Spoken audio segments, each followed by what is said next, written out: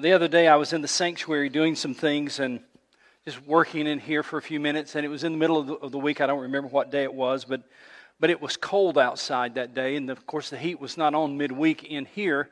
And so as I was in here working, it was cold. I just want you, it gets cold in this building. In this building, it gets cold when the heat's not on.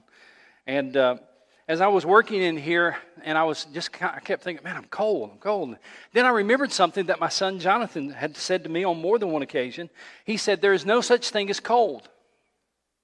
Then he went on to explain, he said, cold is simply the absence of heat. But when it's 30 degrees outside, I've never heard anybody say, I feel the absence of heat. No, join me. What do they say? Exactly. And I felt cold in here. And I stood here for a few minutes trying to figure out, how could it be cold or feel so cold, but there's no such thing as cold? And so I did what a lot of you folks do when you have a question. I Googled it. And found a lot of information, and long story short, apparently my son is right. Scientifically speaking, I think he's right. But I found an article in Chicago Tribune. Now, hear this. Chicago Tribune. 2016. They had an article. The headline of the article in Chicago was this: there is no such thing as cold. That was the headline. Now, it gets cold in the winter in Chicago. I wondered how that story went over to those folks. Oh, by the way, I also discovered that in my reading that there's no such thing as darkness either.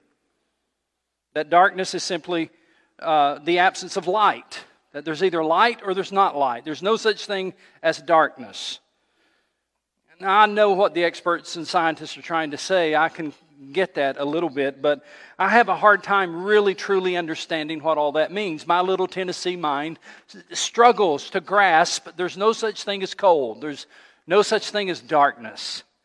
Now, if you and I have a hard time with those kind of terms that are kind of easy for us to understand, cold and darkness, imagine how hard it must be for some people to understand the concept of God or Jesus.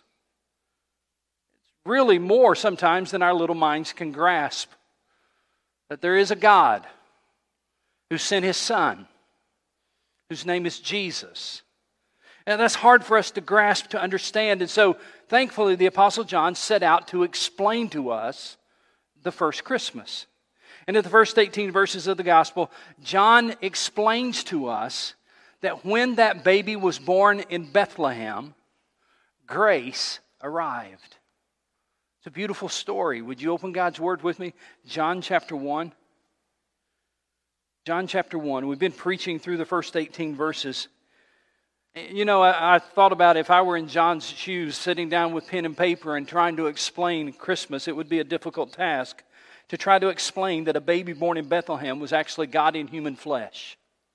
I'm not sure that I could do it in 18 verses. I'm not sure I could do it in 18 pages. And yet in 18 beautiful, succinct verses, John gives us one of the foundational truths of our faith. Basically, the idea in the first 18 verses of John is this: when we had no way to reach God, He came to us. The one verse that shows that better than any other is John chapter 1, verse 14. This is such a pivotal verse, such a key verse. Some people have called it the greatest verse in Scripture, or at least in the New Testament. John chapter 1, verse 14. We're going to put it on the screen. Let's just all read it together. Read with me now. The Word became flesh and made His dwelling among us. We have seen His glory, the glory of the one and only, who came from the Father, full of grace and truth. Recently, Lisa and I went out to eat one night, and I really don't even remember the restaurant, but I do remember that we ordered dessert. We don't often do that, but this night we thought, well, why not? And so we ordered dessert, and we ordered one of those big chocolate brownies with vanilla ice cream on top and chocolate syrup on top of that. And it's so big they bring you 2 spoons. You know what I'm talking about? I mean, this was a big plate or bowl. I mean, it was huge. And when they set it down in front of us, we both said, my goodness, we can't possibly eat all of that. I lied. I enjoyed eating all of that. We may, quite honestly, we may have left a bite or two just to make ourselves feel better. But when I look at John chapter 1, verse 14, I feel like I'm looking at this giant dessert. And it's like, my goodness, we can't possibly talk about all of that. I mean, where do you even start to try to explain John chapter 1, verse 14? Some have called it the greatest verse in the New Testament. And so the best way I know to do this is just to take it apart, phrase by phrase, and try to understand through the power of the Holy Spirit helping us understand God's Word. Try to understand what this wonderful verse is talking about, one of the strategic verses in all of the Bible. And so I'm breaking it down phrase by phrase, and here's the first one. It's this. Look at this. The Word became flesh. Let's just stop there and try to understand that phrase. The Word became flesh. John starts with one of the most startling, incredible things that could ever be said. To fully experience the impact of the verse, you really need to link this verse to verse 1. Because John talked about the Word in verse 1 too. Remember, he talks about it in verse 14, but he's also talked about it in verse 1. So let's look at verse 1 and see what he had to say. In the beginning was the Word, and the Word was with God, and the Word was God. We talked about that. We're not going to rehash that in the very first message. But I want to call your attention to an important word in this part of the verse. The word was. In the beginning was the Word, and the Word was with God, and the Word was God. But now when John in verse 14 talks about the Word again, he doesn't use the word was.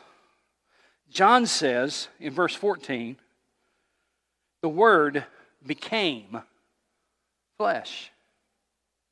The Word that always was now became something else. Look at the text. The Word became flesh and made His dwelling among us. We often say that Jesus is God, and that is true. But here is an incredible statement. John is telling us that God became Jesus of Nazareth. God became Jesus of Nazareth. You see, that word became indicates a time in history when Jesus became something He had never been before. The Word was, the Word was, the Word was. Verse 1, verse 14, the Word became. He became something He had never been before. Maybe this will help you to understand that. A lot of you are Clemson fans, or at least you're familiar with the Clemson football team, and definitely you're familiar with the name Brent Venables. Brent Venables was the defensive coordinator for Oklahoma. And then later he came to Clemson, and he was the defensive coordinator for Clemson University. Then on December the 5th of this year, he became something he never was before. He became a head football coach. So he was a defensive coordinator at two different schools. Then on a certain day, he became something he had never been before. He became a head football coach. Ladies and gentlemen, on that first Christmas, Jesus became something he had never been before. Jesus became flesh and blood. I wonder if he ever spent time just looking at his skin. I don't know. The Bible doesn't say. It's just in my speculation. I wonder if he ever looked at his hand and just marveled at his hand. I wonder if he just kind of rubbed the skin or scratched his head or felt of his face. The Word that always was, the eternal Word of God that always was, in Bethlehem became something he had never been before. He became flesh and blood. Can you imagine the distance between those two extremes? The distance between the eternal Word of God and human flesh? Can you imagine the distance between those? You say, Pastor, how do you even explain that? You don't. You just marvel at it and be thankful for it. That's the reason we have BC and AD, by the way. The Word was, before Christ, the Word was, He was eternal. And then there was something that happened. The Word became flesh. And that was such an important time in history that it split history before Christ and in the year of our Lord. The fact that the Word became flesh and blood split time. And all the world now marks time based upon that day when He became flesh and blood. Now, You might guess there have been some people over the years who have struggled to believe that. Maybe some of you are like that. Maybe some of you watching online. It's been a struggle for you to believe that God really is real, or that Jesus is real, that Jesus really is God in human flesh. I mean, some people have no problem believing that Jesus existed. They just have a problem taking that step of faith to say Jesus is God in flesh. And so for some of you, that might be a real struggle for you, trying to figure all of that out. And even in the early days of Christianity, the very early days of Christianity, 30, 40 years after Jesus, there was a heresy that developed, a lie that developed called Docetism. Docetism said that Jesus did not have a real human body. The Docetists, they couldn't believe that that was true because in their mind the body was evil. Anything material was evil, only spiritual things are good. And so in their minds and their theology, they couldn't reconcile the fact that God could actually have a human physical body. So they said, in order to kind of rectify this in their theological thinking, they said Jesus appeared to have a body. He was a mere phantom. He was not humanly flesh and blood. In fact, they have a famous line that they would say, when he walked across the sand, he never left footprints in the sand. Because he was a phantom. He just appeared to be human. Now, John was addressing that lie when he wrote John chapter 1. That's one of the things he was trying to address.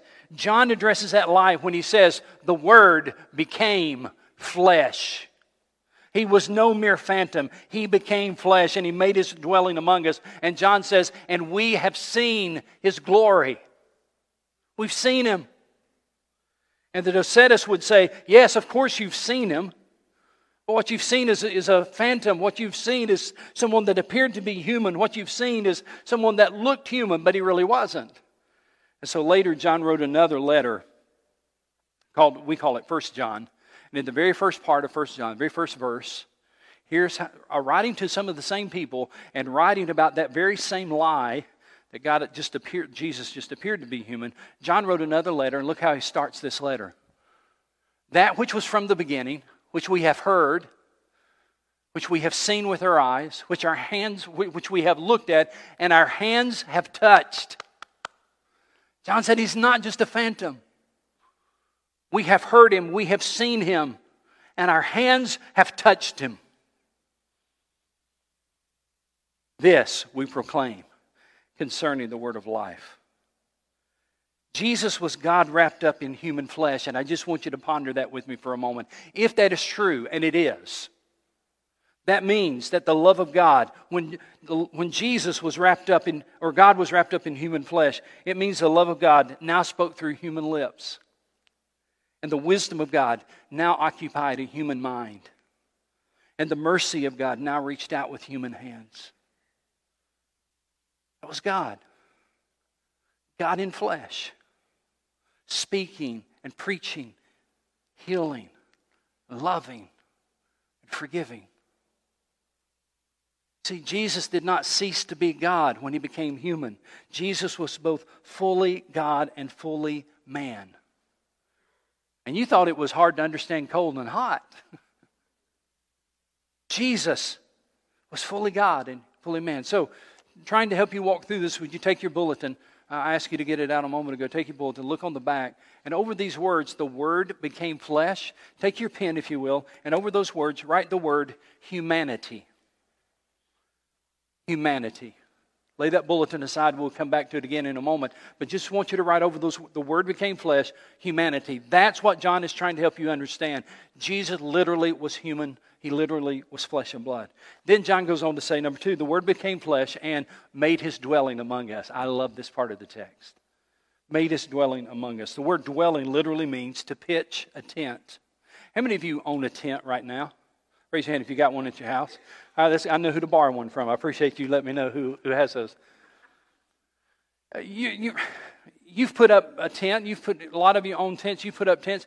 You've never, I doubt you've ever put up that tent and left it up forever. You might have put it up and left it for a day, maybe even for a week. But we understand that tents, by its very nature, are temporary dwelling places. You put it up. And when you put it up, you know there's going to be a day you take it down. This word is a very interesting word, dwelling. It literally means that he that Jesus, when He came in human flesh, He pitched His tent among ours. Now, this is not the first time God's done this. In the Old Testament, God did this as well. There was a tent in the Old Testament, called the tabernacle. And whenever the people of God moved, they would set up this tent. It was sometimes called the meeting place because it was the place on planet Earth where God met with His people. It was a place on planet Earth where God, the Shekinah glory of God, would occupy that tabernacle, that tent of meeting. That was the place where God literally pitched His tent among the people, the tabernacle. It was the divinely appointed meeting place between God and man. And God literally tabernacled. He literally pitched His tent among the people. Jesus is God's new tabernacle. Jesus came, and through His body and through His life, God pitched His tent among the people. God lived on planet Earth among His people through the person of Jesus Christ. In fact, I love the Message translation of this part of the verse. It says, the Word became flesh and blood and moved into the neighborhood. How'd you like to have Jesus for a neighbor? Well, think about this. The man living with the disciples was guarding God incarnate. No wonder they followed Him. No wonder they listened to Him. No wonder they marveled at His words. No wonder they left everything in order to learn from Him. It was God in flesh. They were living with God in human flesh.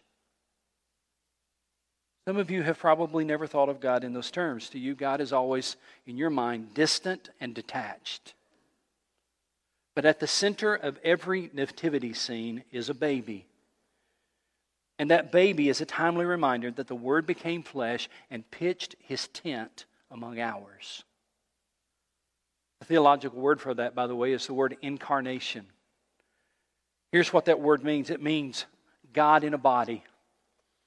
God in a body. That's really, you can have a much longer definition if you want to, but that theological term, incarnation, if you boil it down to its simplest form, it simply means God in a body. So with your bulletin on the back there, over the words, made His dwelling among us, would you write the word incarnation above those words? He made His dwelling among us. Write the word incarnation. So we see, looking at the text, the Word became flesh. That talks about His humanity. And He made His dwelling among us. That's the incarnation, where God in a body came to live on this earth. Now think of what that means, church. It meant that God was touchable. Literally, God was touchable. It meant that God was approachable. It meant that God was reachable. And in fact, when you read through the Gospels and notice how often people came to Jesus, it really is kind of amazing that there was no hint of the people in His day who ever considered Him too holy, too divine, too detached to come to. No, they came to Jesus, they brought sick people to Him. They came to Jesus and they cried out for His help. They came to Jesus and they put their arms around Him. They invited Him into their home. They never considered Him too holy, too distant, too out of touch. Just the opposite. In fact, I love the story. Mark chapter 5, there's the woman who had this issue of blood for 12 years. She spent everything that she had and gotten worse. One day Jesus comes into town and she did not see Him as too holy, too distant, too detached. In fact, she said, if I can just touch the hem of His garment, I will be well. She knew.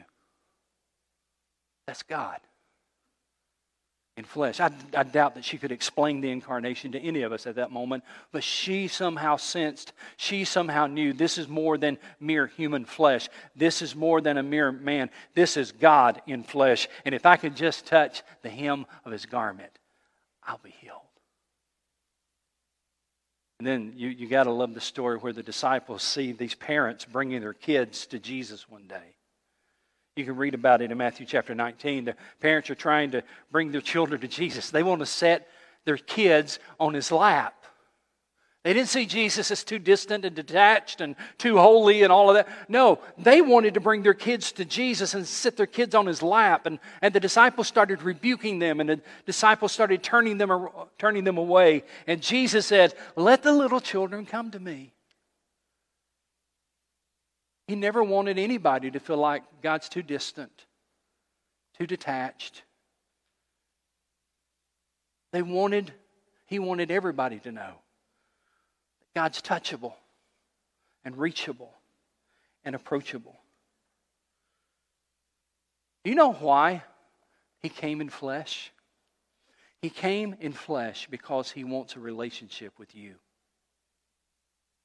He does not want you to think of God as distant and detached. He came in flesh because He wants a relationship with you. The Christmas story is a picture of how broken our world is, because we needed more than God in heaven. We needed God in a body to fix the mess we're in. The Word became flesh and made His dwelling among us. And then there's this third part of the verse that says, "And we have seen His glory, the glory of the one and only, who came from the Father, full of grace and truth." This is John's way of saying that when Jesus pitched His tent among ours, there were eyewitnesses. We have seen His glory. We've witnessed this. This is not hearsay. This is not a philosophy. This is not a theory. We have seen with our own eyes His glory. The word glory refers to the visible manifestation of God's presence and power. John was saying that when he looked at Jesus, when he lived with Jesus, when he followed Jesus and later wrote about it, he saw the undeniable presence of God. And John summarized it this way: "And He was full of grace and truth." Ladies and gentlemen, that's good news for folks like us, is it not? That He's full of grace and truth. Because Jesus is full of grace, we can come to Him just as we are. We don't have to worry that we'll somehow be turned away. We don't have to worry that He will somehow reject us. We don't have to worry that we've somehow sinned too much and gone too far and waited too long. He is full of grace. And grace simply means God's undeserving love. And John says, I want you to know something. We've seen Him. We've seen the glory of God in Him. And I want you to know something. When we saw Him, we saw undeserved love. We saw He was full of grace. Then He also said, and He's full of truth. You can have complete confidence in everything that He ever promised because He's full of truth.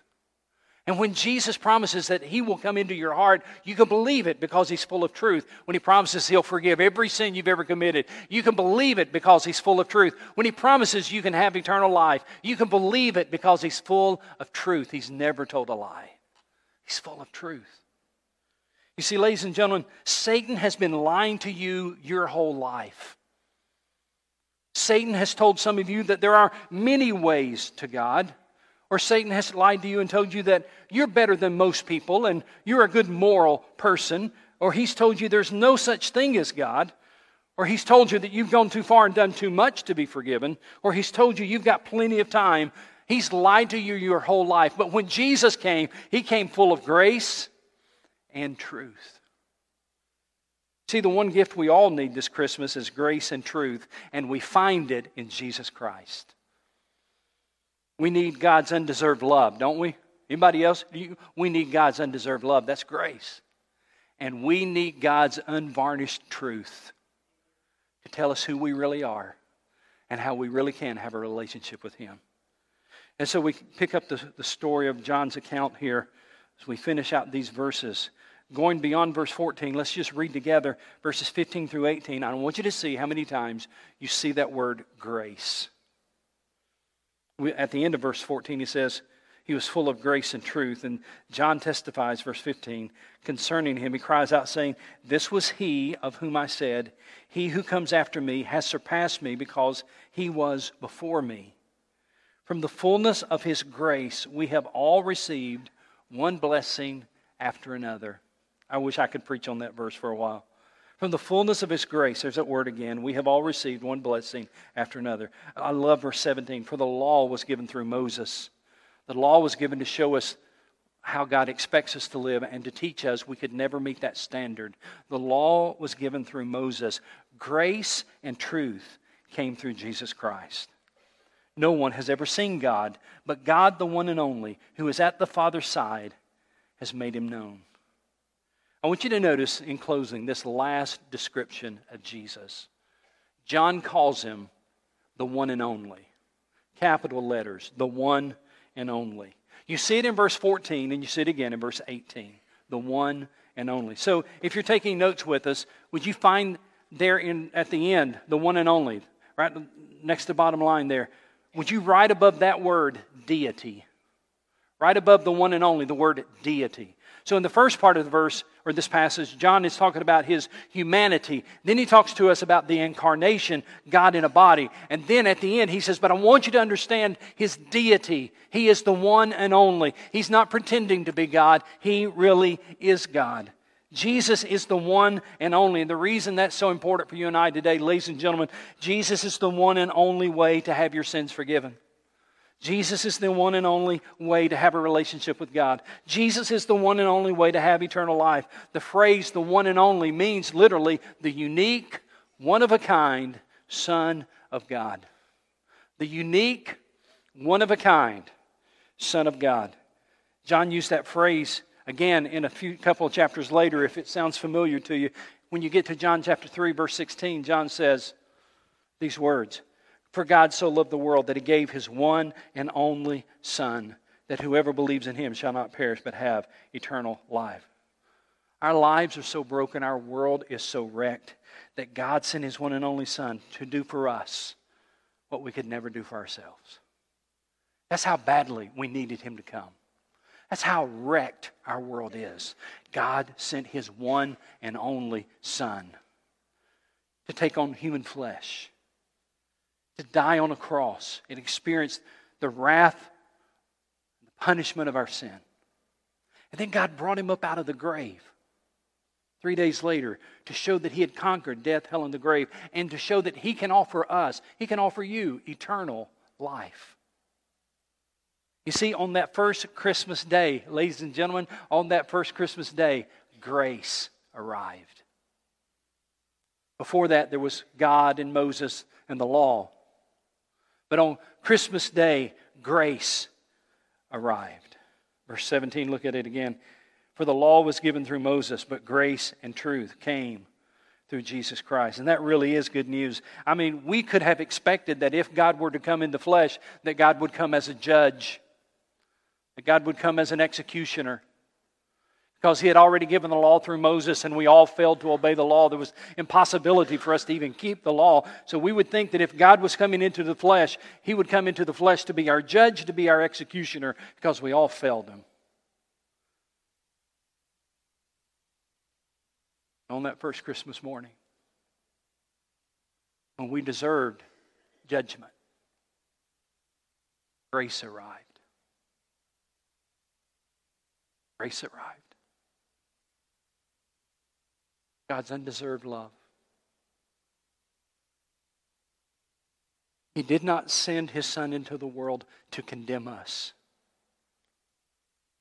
He sent His Son into the world to love us. In fact, you know John 3:16. Sometimes we stop there. Verse 17. John 3:17 says, "For God did not send His Son into the world to condemn the world, but to save the world through Him." The Word of God became human flesh. And grace arrived. Can I tell you why we need grace? We need grace because we all have a sin problem, every one of us. We're all sinners by nature and by wrath. Romans 3:10, "For there is none righteous, no, not one." Romans 3:23, "For all have sinned and come short of the glory of God." Every person here today, every person watching online, we all have a sin problem. And that's the one truth that explains our broken world, and that's the one truth that explains your broken life. Maybe that's the one truth that explains your broken marriage. We all have a sin problem. We all need a Savior. Because we are trapped in our own sin. And we can never free ourselves from it. Dietrich Bonhoeffer, pastor and theologian, a German pastor and theologian. Also died as a martyr for his faith. But before he died, while in a prison cell, on November the 21st, 1943, November 21st, 1943, he wrote these words. He said, a prison cell like this is a good analogy of the Advent, or the first coming of Jesus. A prison cell like this is a good analogy of the Advent. One waits and hopes and does this or that, ultimately negligible things. The door is locked and can only be opened from the outside. The storyline of Christmas is that we are powerless people to be set free from the prison of sin that we're in. Christ came on that first Christmas to unlock the door from the outside. He was full of grace and truth. And He unlocks the door by His death on the cross. His resurrection from the grave. He unlocks the door for us. And He offers us the invitation to come to Him and to step out of this prison of sin. He's unlocked the door from the outside. And for the life of me, I don't know why some of you have not walked through that door called faith. I cannot explain why some people decide to say, no, I'll sit right here. I'll stay right here because this is where I'm going to have fun. I'll stay right here because I'm not sure I even believe in you. I'll stay right here because I don't think I'm worthy. I'll stay right here because I don't think you could forgive me of all that I've ever done. He unlocks the door. And He invites you to come out into the freedom found in Jesus Christ, the love found in Jesus Christ. He stands at the door, and John says, He came in the flesh, and He died for your sins, and He's full of grace and truth. For the wages of sin is death, but the gift of God is eternal life in Christ Jesus our Lord. Romans 6:23. 2 Corinthians 9:15. Thanks be to God for His indescribable gift. Ephesians 2:8, for it is by grace you have been saved through faith, and it's not from yourselves, it is the gift of God. We were powerless to be set free from sin and death until Jesus, through His death on the cross, unlocked the door from the outside. Pastor, how do I do this? How do I trust Christ? Listen to Romans 10:9, that if you confess with your mouth Jesus is Lord, that if you confess with your mouth Jesus is Lord, and believe in your heart God raised Him from the dead, you will be saved.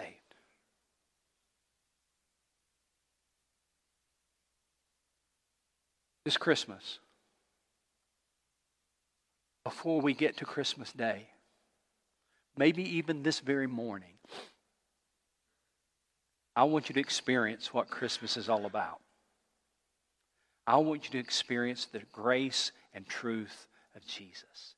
Because on that first Christmas morning, grace arrived. It's offered to you. I want you to bow your heads with me. Every head bowed, please. Every eye closed.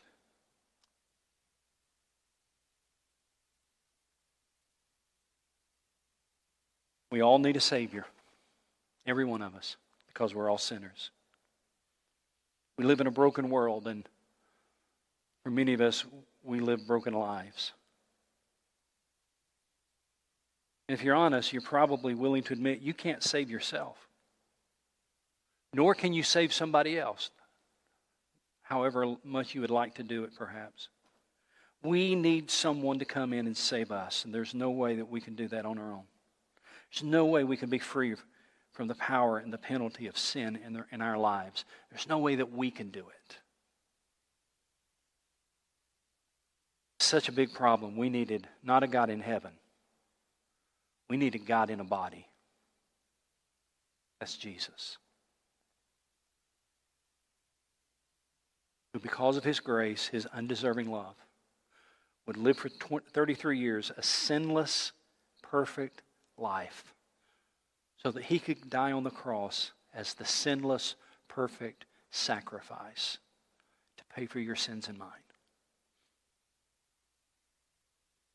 God brought him up out of the grave 3 days later to show that Satan had not won, death could not hold him, and eternal life is available to everybody. But the one thing that will keep you from experiencing eternal life and God's forgiveness, the one thing, is your refusal to put your faith in Christ and surrender your life to Him. So I'm going to ask you to do that right now. I'm going to ask you to pray this prayer with me. There's nothing magical about these words online. I'm going to ask you to pray as well. You don't have to pray them out loud. The main thing is to pray it from your heart and to mean what you say. This is not the kind of prayer that you need to pray every day, or you need to pray it every Sunday, or you need to pray it, I did that 4 times, I'm going to do it one more time to make sure. That's not what I'm talking about. I'm talking about finally and forever surrendering your life to Jesus. Settling that once and for all. That His death on the cross, His resurrection is your only hope. And you're putting your faith today that Jesus Christ was God in flesh who died for your sins. If you'd like to do that right now, finally and forever, surrendering your life to Jesus. Satan's lied to you all your life. Why don't you put your faith in the one who is full of grace and truth? Pray this prayer right where you are. Those watching online, pray it right where you are. Dear God, today, I believe. I believe that Jesus came in human flesh to die on the cross for my sins. God, I believe that you brought him up out of the grave and that you are offering me forgiveness and eternal life. Though I don't deserve it, I gladly receive Jesus into my heart, into my life. Lord Jesus, be my Lord and my Savior. I dedicate my life to you. I thank you that you have forgiven me, that you're offering me an eternal relationship with you. And I thank you that one day I'll go to heaven where you are. Thank you for your undeserving love. Thank you for this day of salvation. And it's in the name of Jesus I pray with